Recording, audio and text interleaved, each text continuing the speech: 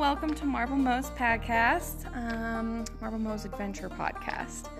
I am coming to you live from the Marble Gallery in Marble, Colorado, and today is pretty cool. It's the full moon, the first full moon of 2021, and I'm sitting here hanging out with my dad, who built this building and the house behind it, and has been in marble for 45 years, give or take, 676. Since 1976. I don't feel like doing the math right now.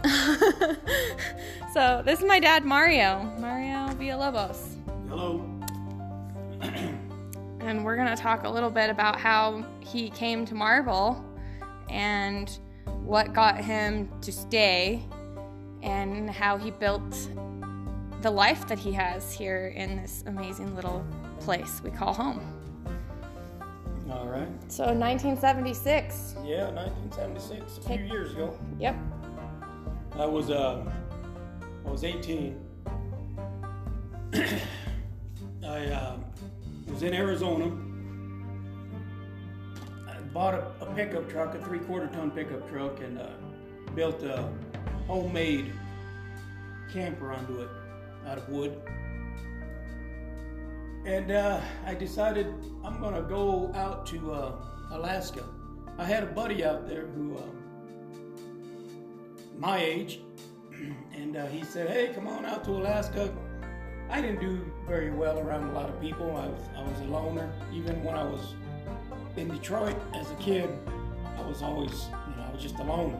And being alone in a city like that wasn't the best idea, but that's just who I was. I was a loner. So when I got sent to Arizona, I had a great time over there. I mean, my bedroom, for instance, here I am, a city boy, and my bedroom was in a garage that was made of block, center block, and all it had was a roof, had the roof trusses, and then metal on top of that. So when the rains, which it didn't rain very often, but when it did, it was louder than a son of a gun. I loved it. And the dust storms would hit, and the dust would blow in there. And like I said, I'm from the city, and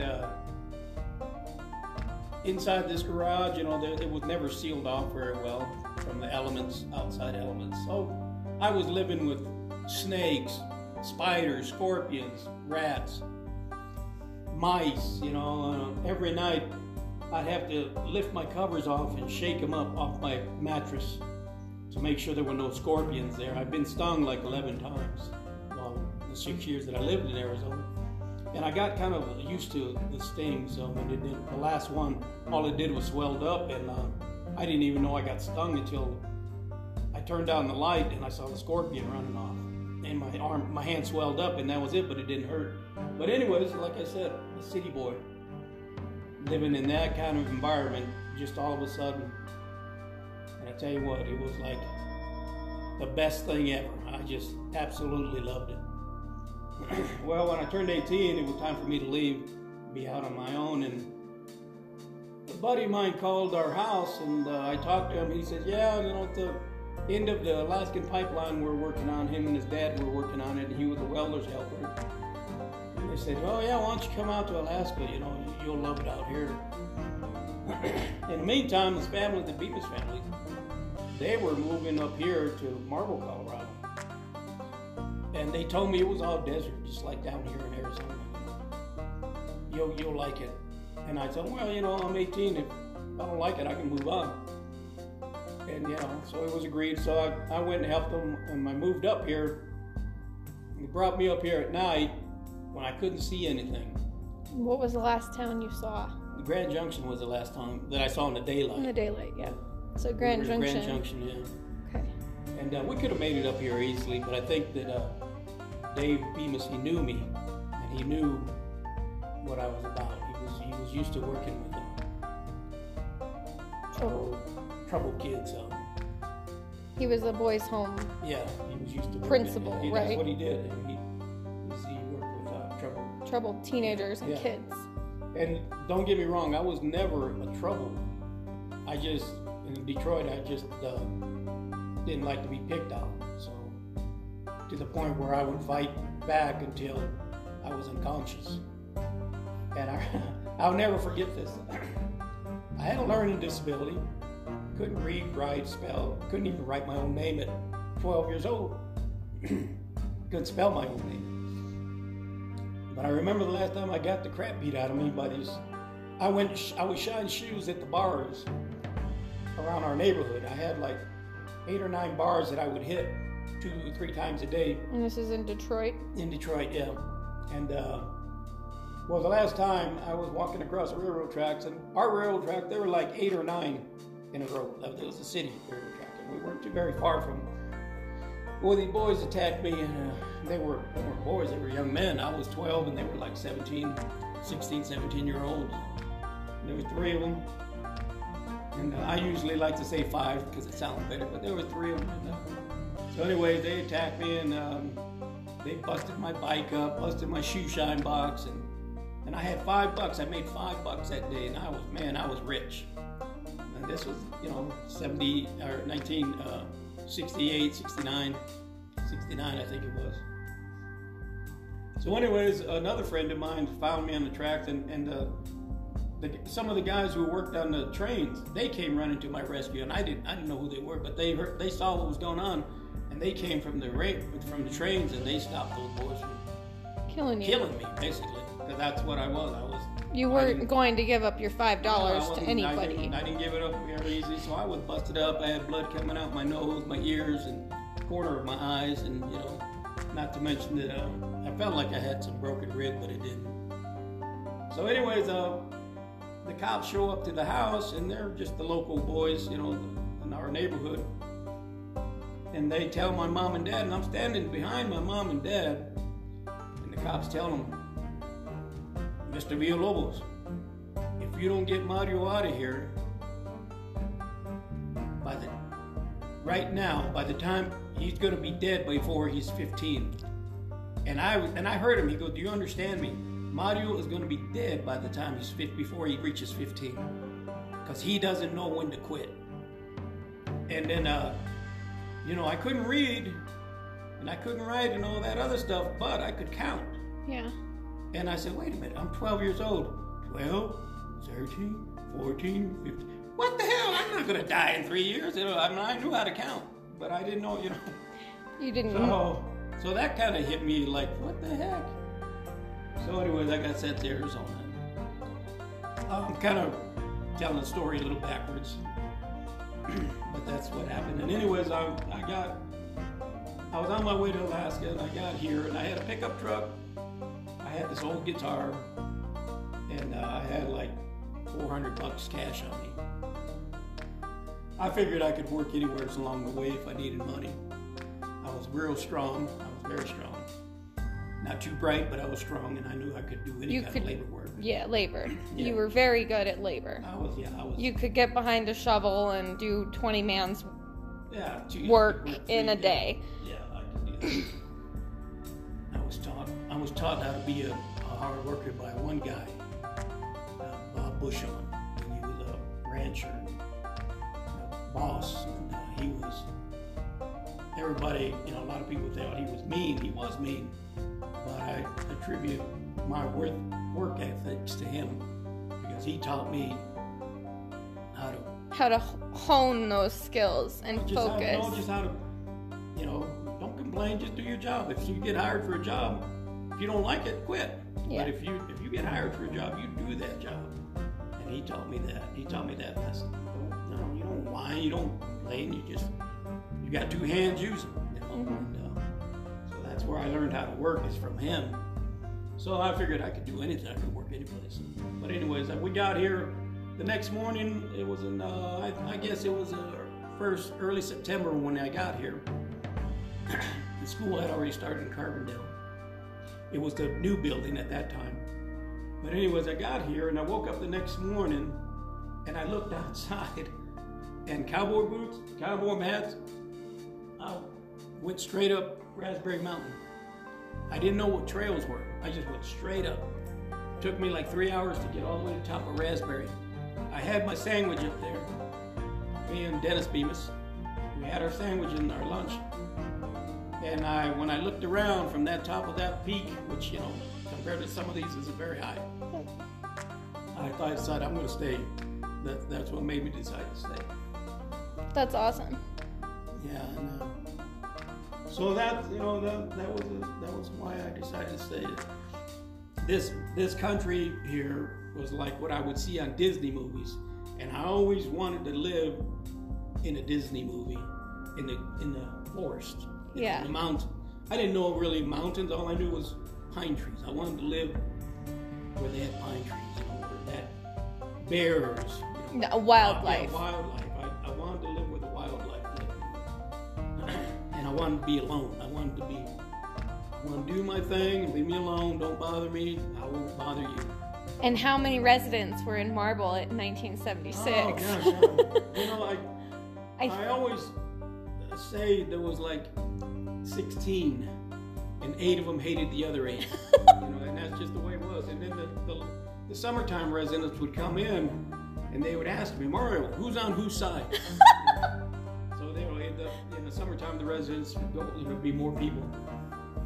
But I tell you what, about those days, it was very quiet, and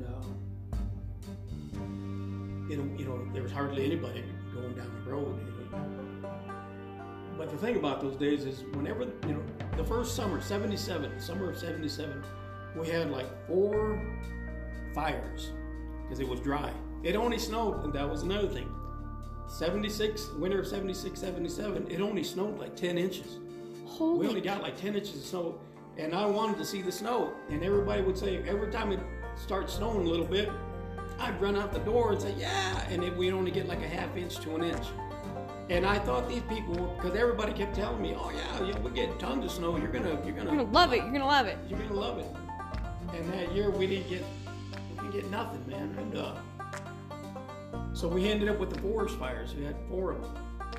And there was a volunteer deal. And we had a truck, but it was just all the local residents. We'd all go up, and mad, you know, it was chaos. But we put the fire out, and I don't know how any of us didn't die. It was not organized. We didn't know what we were doing. We were just up there putting out the fire.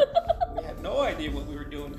And I think about a couple of those, and I don't see how we didn't get cooked, you know. Wow. Where were they? Where were they located in the valley? One was here in town. It was at John Darian's wife. I can't think of her name now. She had a fire in her barn or garage. Oh dear. And I remember someone told me who started it, and I just found this out. It was an accident. They were trying to start a lawnmower or something, and it was dry out, and it started the fire, and it almost burned her house down. But the whole town came together, and we put the fire out. And after it was burnt to the ground, right. We stopped anything else. And then we had a fire in the ski area, and these are just the 2 that I remember. And another fire over on Serpentine? By the lake, what's the name of that? Lily Lake. Lily Lake? Yeah, and that one was, that was a funny thing. Those guys were driving up that road, and it was rough. And I remember the guys in front of us, we were in the Jeeps, in the open Jeeps, and these guys in front of us were bouncing. I mean, the guy in the center was bouncing from one side of the pickup to the other, but it was, to see it was just like watching a cartoon. Oh my goodness. Because the road was rough, and everybody hauled ass to every place we went. Everybody was just going really fast. If there was a fire or if there was somebody off the road, how people didn't die on the way up to the rescue. Just blew me away. I mean, yeah. I remember Dwayne was driving one time, and he was driving like a bat out of hell. And I was hanging on for dear life on who had the open Jeep. And Dwayne says, hang on. I said, don't worry. If I go, this Jeep goes with me. I'm not going to, you know. I'm not letting go. Yeah, I'm not letting go. But anyways, it was quite the time. But the thing about those times, you know, people hated each other. But after the fires and stuff, or after a rescue, because people would go off the road on the Lead King Road and the Quarry Road. You know, Quarry Road was real dangerous back then. It was always at an angle. But after that, you know, everybody would go to the rescue or go to a fire, and we'd fight it as a community, you know, yeah. Just everybody. And then after that, we'd have a big old potluck, and everybody just got along great, you know. Of course, right after the potluck, the fire. Back to normal stance. Back to normal, yeah. Of them. Sorry, bastard. Sorry, bastard. But they always come together. But yeah, in emergencies, if anybody needed anything, everybody was always there for each other. How about the time when this is fast forwarding about 10 years. I was 4 or 5, and I disappeared from my mom. Oh. And Yeah. I think there were probably about 20 people in town at that time, but I disappeared, and you were at the coal mine or the quarry? I think the coal mine. No, I was the coal mine. My coal mine days were gone before you got here. Okay. Yeah. So you were somewhere. I was working over in Aspen. Okay. I was a laborer over there, and I come home, and all these people, there must have been 30, because there was more than just a Marble community looking for you. It was, they got some other folks in here looking for you. So I pulled into town, and I get by the general store, and people are like, Mario, and I'm like, oh, how you doing? Everybody, some hero, getting a hero welcome home from work. And then finally, Grandma June Blue comes up to me, we found her. And I'm like, what? What are you talking about? We found Monique. And I hauled ass to the house. Boom, boy. What's wrong with Monique? And Mom said, we couldn't find her. I couldn't find her anyplace. And I'm like, what do you mean you couldn't find her? How could you lose her? She was little. And I think it was Grandma June who found you. You were laying in our water bed. We had a water bed, didn't have no baffles. And you just covered yourself up, sank into the water bed, and nobody knew you were under the cover sleeping. And that's where you were at. You did that twice. I don't remember the second time, but I remember the first time. You did that too, but the second time we didn't call anybody. Yeah. We found you in the water bed sleeping. You found me. Yeah. Gotcha. But yeah, Mom, I come home and Mom's looking all over for you, and I'm like, did you check the water bed? She goes, oh. So she goes over there, we lift the covers up, and there you were, sleeping your ass off. Yes. Scared everybody. I still love to sleep in my covers.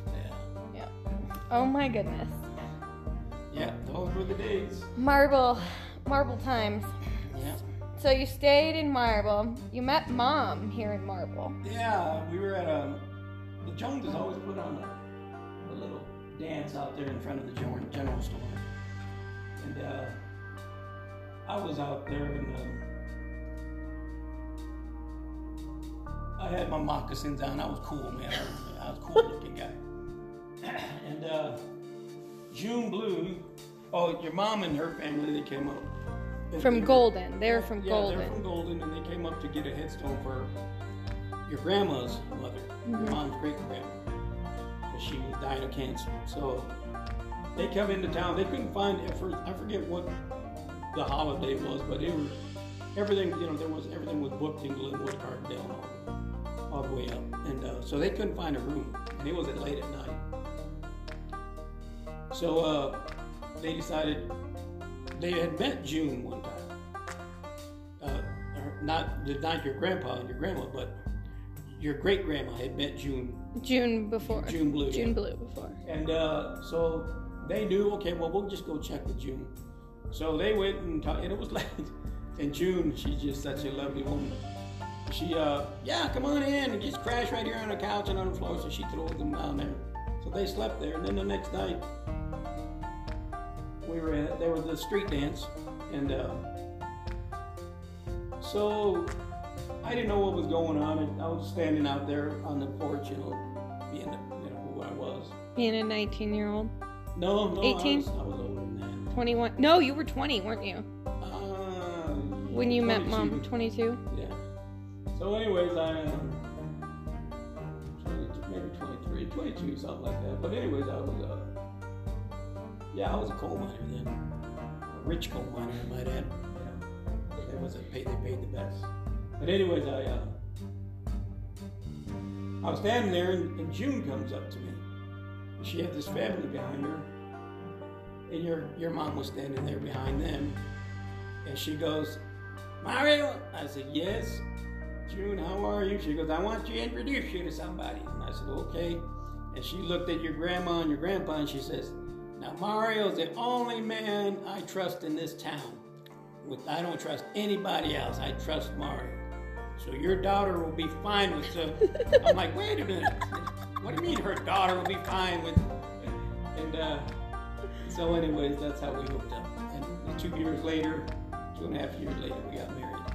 Wow. But we didn't date right away. You didn't date right away because Mom was young. Well, not only that, but she was in Golden. Golden. I didn't go to Denver or anything. But I happened to go there one weekend. I don't know, I was off work. And I went there and I had and I pulled into Golden, Colorado. And I had this other girl's phone number. So I gave her a call first. And I went to they had phone booths. Phone booth, yeah, the phone booths. So I went to a phone booth and I called this girl and she wasn't home. And as I was getting ready to leave, I saw Christy Ramstead. I said, I'll give this little turd a call. So I called her and she was just 2 blocks away. Your mom barefooted came running up to me. Just a hillbilly. Yeah. She just came running down the road barefooted to you. And that was it. We hooked up, and that was it. That's funny. So next thing we know, a year later we have 4 girls. A year later you have 4 girls, right? So anyway. Right. Fast forward quite a few years, and there's 4 daughters. Yeah. I was the So first we one. built a life. It wasn't easy. It wasn't. Some people who don't know us think that, oh yeah, you were given everything. You just ended up here and had everything. Hell no. I was a coal miner, and we lived in a cabin, in Richard Wells' cabin, and it was just It's like just half the size that it is now. And modular almost. Huh? Was No, it like a? no. I know it was a cabin, but it Cabin, was yeah. But small. it was just, two bedrooms, a kitchen area that was combined with the dining area, with Like the living room. Yeah. So there was no bathroom, but we had an outhouse, and they had running water and just a kitchen sink, a stove and a refrigerator, and I would shower at the coal mine, and Mom would go to Grandma June's to shower. So later on, I put the addition on with the bathroom. But yeah, we lived a rugged life. You would go collect firewood up in the mountains. Oh, I loved that. I used to love going up there, up on Lake King Road and getting firewood. I had a 3/4 ton pickup and I'd load it. And there was pictures where I had some great big logs, and I can't remember how I even loaded those things. I'd go up there by myself, which is a sin. You should never go Out in the backcountry by yourself ever. With the chainsaw. Yeah. And there's so many things that could go wrong. But that's what I did. I loved it. I absolutely loved it. And I loved splitting wood. I'd cut home midnight, and I would split wood for the next year. Not for that year, not for that winter. And when I come back home, I go to work, come back, your mom won't have it all stacked. She loves stacking the wood. I love going and getting it and splitting it. But your mom loves stacking it. Oh, that's cool. Yeah, so I didn't know that. We made a team that way. And, so that's the way it was, You guys just worked it out. Yeah. Worked it out living in the mountains. Yeah, And Mom, you didn't let Mom work. Mom didn't go to work. Or she tried to work. Before you girls were born. Oh, yeah. She had a couple of little jobs. But she'd go clean. She'd clean houses snow and masses, snow something mats or like that. something. But after you were born, I told her no more. And she goes, why not? And because the life I grew up in, I didn't trust anybody. Yeah. I didn't trust anybody. And so I said, I don't care what I have to do. I don't care how many jobs I have to have. You're not gonna work. You're gonna stay here. You're gonna take care of the kids. And I'm gonna do whatever I have to do to make To money. provide. Yeah. So that was my mindset. It was never really work to me. A lot of people say, "Oh, Mario, you work so hard." I'm like, what? I don't remember working that hard.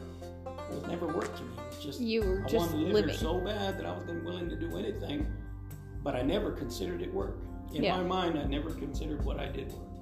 I always just considered it I'm living. an office job where my dad, my brother's working in the factory, so in Detroit, That's what I consider. It's just Just how you live. well, yeah, physical labor never. If it was physical, get out of my way. You know, do it. It just never. It never occurred to me that it was work. It was just some way to ends meet. make a living, yeah, and provide for the family. Mm-hmm. And from there, we bought the house. You guys built your own houses. Yeah, I built mine. Well, that was a funny thing. That's a funny story. Ever since I was a little kid in Detroit, we'd have our little, and one of our friends' neighbor's backyard when I was about 4 or 5 years old. I remember running these little loaders and dozers over little dirt piles, building roads, Just as an imaginary. Yeah, and it was just in my head. But even back then, at 4 or 5 years old, I knew, I didn't know nothing, right? Disability, But I knew back then that I was going to build my own house. I knew it. Mm-hmm. It was like I came out knowing that. And I don't know why that happened to me. But I knew from that time that I was going to build my own house. And every year that went by, I was always dreaming about that. I was always thinking about that. I was going to build my own house. You were visualizing a house. I don't know why. It was always just for me. Just but in I you. always knew that I was going to build my own house. So when the time came, we bought the property catty corner from the cabin. Mm-hmm. The 200 East State Street. Yeah, Pam's house now. And the quarry opened up in 1990, and they needed a loader hand, so they called me up. Can you come and run this 988B loader for us? And I'm an equipment operator. If I could do anything really, really good, if there's anything I can do as far as work that I'm really, really good at, and it's just natural. I'm an equipment operator. That's just what I do naturally. Mm-hmm. Everything else I had to learn, framing, building out, all that I had to learn. But so, anyways, I said, yeah, I'll figure this out. But I went up to the quarry and I saw the loader and I said, well, I'm going to need to run it down the road, make sure I can drive it, and this and that. And we had bought the property there, and it was full of trees. It was full of cottonwoods. Cottonwoods. Yeah. So I said, I'm going to need to run this thing and get the feel for it. And I was halfway down the quarry road, and I already knew that I could run the thing. So I took it over right through town, a giant loader, and I went over to my lot over there, and I started pushing trees. In about 10 minutes, I had the whole area cleared, the lot cleared, and I stacked all these trees up and started crushing them. And I said, screw it, man, So I dug the foundation. I dug the hole for the foundation. Took me another 15 minutes with this great big loader. Giant loader, yeah. So I went over to the house, and your mom says, what are you doing? I said, we're going to build a house. And your mom freaked out. Oh, we don't got no money. We can't afford that. We got 3 girls. Actually, it was just you and Rachel. But yeah, Amanda was in the oven, though. Yeah, Amanda might have been in the oven. And I said, I don't give a shit. I'm going to build a house. And find the money. Get the money. I'll do whatever I have to do to, make it work. So that's when we became a team. Now, your mom was reluctant to be part of that team, because she was always sensible. Me, I was always go for it. Go for it. I don't give it. To me, so that's what I did. I dug the foundation, got some boards, started putting I knew how to do concrete a little bit, so I got the footers and the sand wall built. And then we were able to nobody would give us a loan up here at that time. This is early 90s. Yeah, nobody. This is 1990. Yeah. Nobody would give you a loan for anything. So we used credit cards, and it was expensive as hell, as far as interest rate. Yeah. But I framed that son of a gun up, and I loved it, And I remember Bob Donnelly told me this story. He goes, yeah, here we were, Mario, Lynn and I were on our way to church. Lynn Donnelly and I, we were on our way to church, and it was 25 below out. And they said, boy, there ain't going to be nobody out in this kind of weather. And then we look across the roadway, and there you were, working on your house. 25 below. But Bob got a big kick out of that. It would never work for me. In fact, I'm not a big crier, but it hit me pretty hard when I saw the pile of my framing package going down as I was building the house, and I was getting to the end. And I was done framing my whole framing package. All the wood was no longer on the ground. It was on the foundation. It was a house. And I was like, I couldn't believe it. I loved it so much, that I just started, my eyes started, leaking water. Like mine are right now? Yeah. I was bawling my eyes out, But you did it. You probably had that realization that your well, childhood dream was there. It hit me all of a sudden. I started thinking back when I was a little guy, and I had these dreams over and over and over, and these thoughts that I was going to build my own house, and all of a sudden, boom. There it was. Yeah, that's why I said, don't wait. I tell you girls, don't wait to do something. If you want to do something, do it. Don't freaking wait. It's I can't afford to do this. Can't afford. Oh, I'm scared. Oh, bullshit. Oh, I might fail. Who cares? Yeah. Especially when you're young, that's when you got to take chances. Yeah. Because you can recover. Yeah. You will recover. Yeah. I did 2 or 3 things that totally pissed away money. But I did it, and I don't have to look back and say, man, I wish I would have done that. Yeah. I wish I would have gave it a shot. I don't ever want to hear you girls do that. Yeah. If you want to try something, that's why I'm your biggest cheerleader. Yep. Whatever you want to do, I'm your biggest cheerleader. And a lot of other people too. He's definitely one of the town cheerleaders.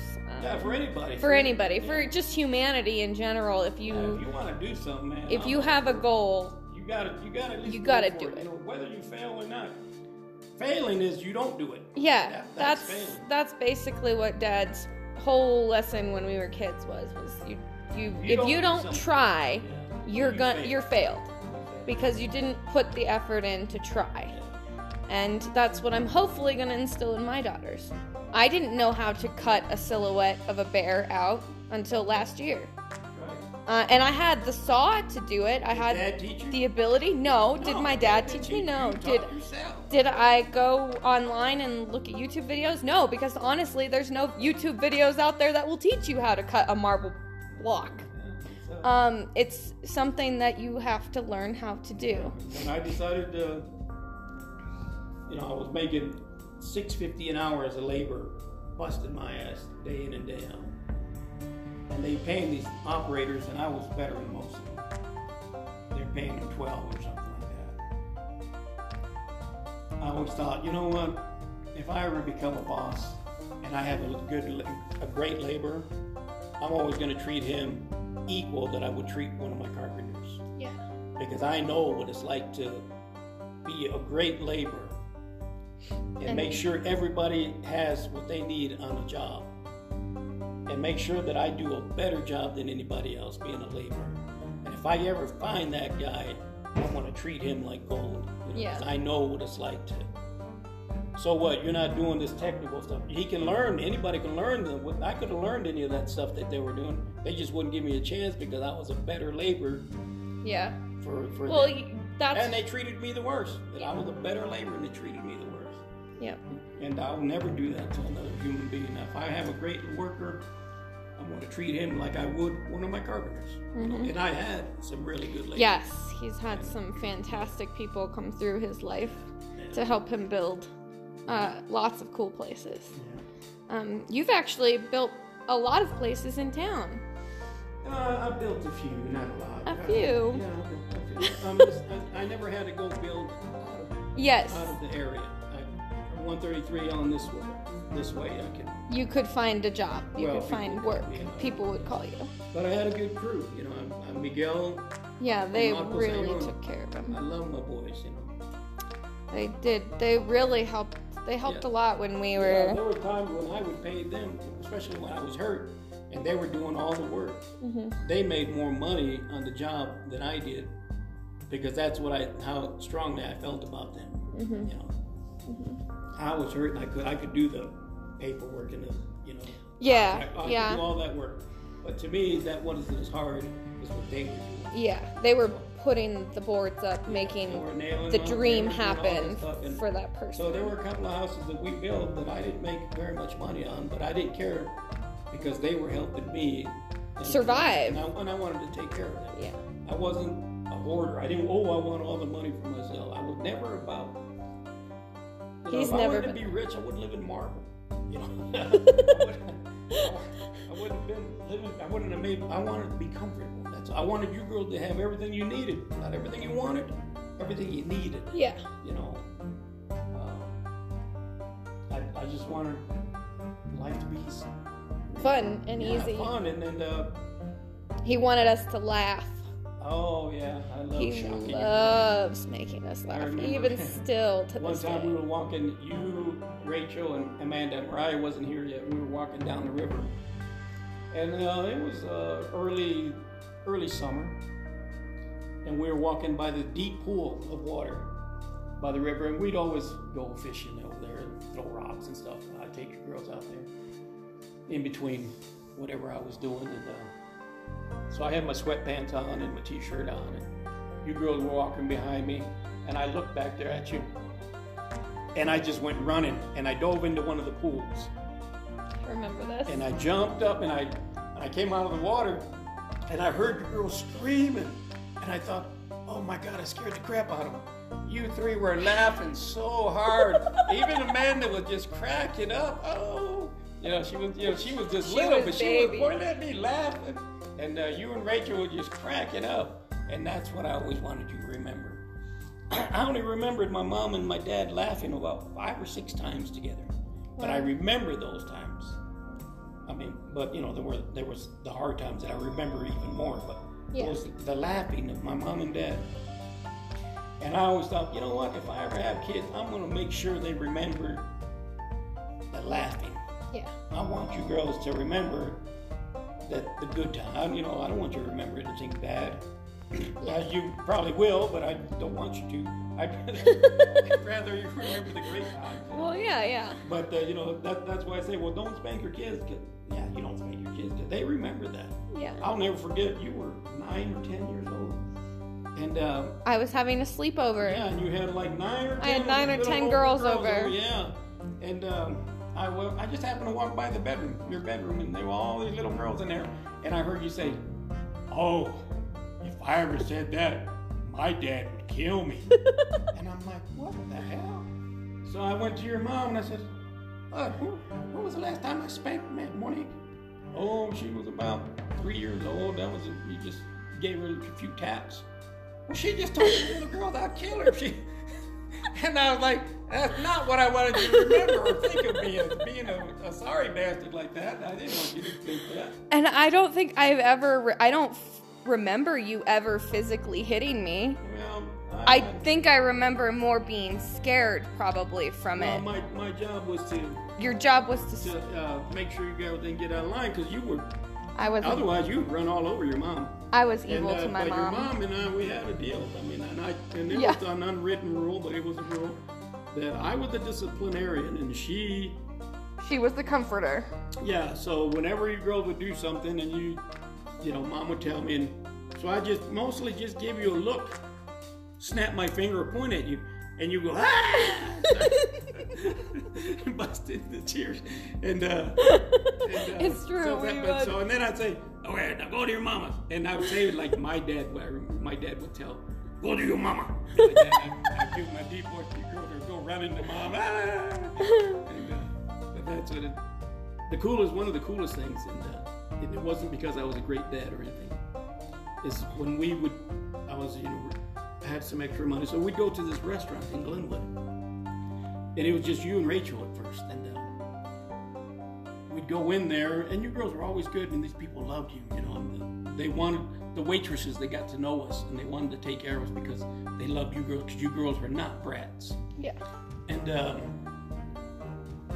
one day, and it just happened, it just happened by accident. One day we went in there, and there was these kids raising all kinds of hell at their table, And I looked over at Rachel. I said, Rachel, look at this. And you were there, and What? I said, look at those poor parents. Look what those kids are doing to those poor parents. And not 2 weeks we go back there, and one of you said, Dad. And I said, what? Look what those kids are doing to those poor parents. I said, no, I know, it's terrible. They're acting like such brats, those poor parents. And after that, I mean, I used that to Amanda. I did that to Amanda. Amanda, look what those kids are doing to those poor parents. Oh, wow, Dad. So, I mean, you girls were always good. And, that was one of the lessons that I learned just by accident. You know, that you guys suck stuff up like you were sponges. You absorb that kind of stuff. You absorb that kind of energy. The positive energies. You know, yeah. There was no beat in your head. No, there was grabbing not. You, throwing your time out, bull crap. No. I remember I'd get after you verbally. Don't do that again. And then you would be crying. Okay. Yeah. Then you come out of your room. I'm not hungry. I said, get out of here. We're gonna eat dinner. You all. We'd come out reluctantly. Yeah. We couldn't eat. Would just be busted up. They were trying not to laugh, Yeah, but we'd be. We were laughing. Oh, one time you got in trouble at school, and I come home from work, and Mom said, "Oh, when he got in trouble," so I said, "Oh, what'd she do?" And she told me, I forget what it was. So I had to play the dad role. Monique, I can't believe you did that. Oh my God, what are you thinking? Why'd you do that? And so then I come out of your room, and I'm laughing, and your mom's like, "Why didn't you just get after her?" I said, "Yeah." Well, why are you laughing? Because that wasn't shit compared to what I did. If that's the worst that happens, we're in good shape. We're in good shape. I forget what it was, and your mom started cracking up. Oh, yeah. I mean, we weren't bad kids. We didn't really have any reason to not be bad, to be bad kids. There was nothing we could really get in trouble with up here. I mean, you had to try real hard to get in trouble up here, if you weren't with your parents. You know, like it was it's Marble life. Super cool. Yeah, so that's a little bit of Dad's story and how he got here and how I got here. This is fun. Thanks, Dad. You're welcome. We'll have to do this again A run down memory lane, huh? Yeah, you brought back a lot of memories. We didn't talk about the mudslide. Yeah, we didn't talk about that huge mudslide. Yeah, that was a big one. That was worse than we've ever had. Yeah, that was the worst one Marble's had since the 40s, I think. Yeah. Because that one. Well, I mean, I wasn't here. Was deep. From the time from the time you got here. That was the worst one that I'd ever seen. I've seen these other ones, but they were babies compared to that. Yeah, that one was. 77. It was deep. It was huge, but they were both carbonate and slate. Oh, they both ran. Oh, yeah. Oh. No, we'll save that for another show. Yeah, another time. But anyways, yes, Dad has lots of history here in Marble, and I hope you guys had a good time listening. And I'll continue Marble Mo's adventures with my dad here as soon as I edit this and find out what the response is. We haven't even tapped into Dad's musical life. Dad has many personalities. And I get that too. I have one personality. Okay, one personality, but many talents. Many talents. And I think I get a lot of that from him as well. I have many talents, and it's hard to manage them because you want to do everything all at once. But Dad's done a good job at balancing what he loves to do with what he had to do to make a living. But now. I mean, there was a time when we had to. Well, yeah. I had the Marble. I was making Marble products. I was doing the Jeep tours. I had a job, and I was helping people build. So I mean, I had 4 jobs going at one time. Mm-hmm. And that's what I tell some of these young guys: diversify. Learn everything you can. Do everything you can. If you're in school and you have one thing, fine, do that one thing. But if you're like me and you're just a laborer, basically, you can do it. You can diversify into a lot of different things. And before you know it, you have a little money here, a little money there, a little money. And before you know it, you're like, wow, I just built my first house. Yeah. Yep. And you don't even realize it, especially if you're working for yourself. Yeah. Yep. All right. Well, thanks, Dad. You're welcome, baby. All right. Love you. Love you too. Thanks, guys. Have a great day.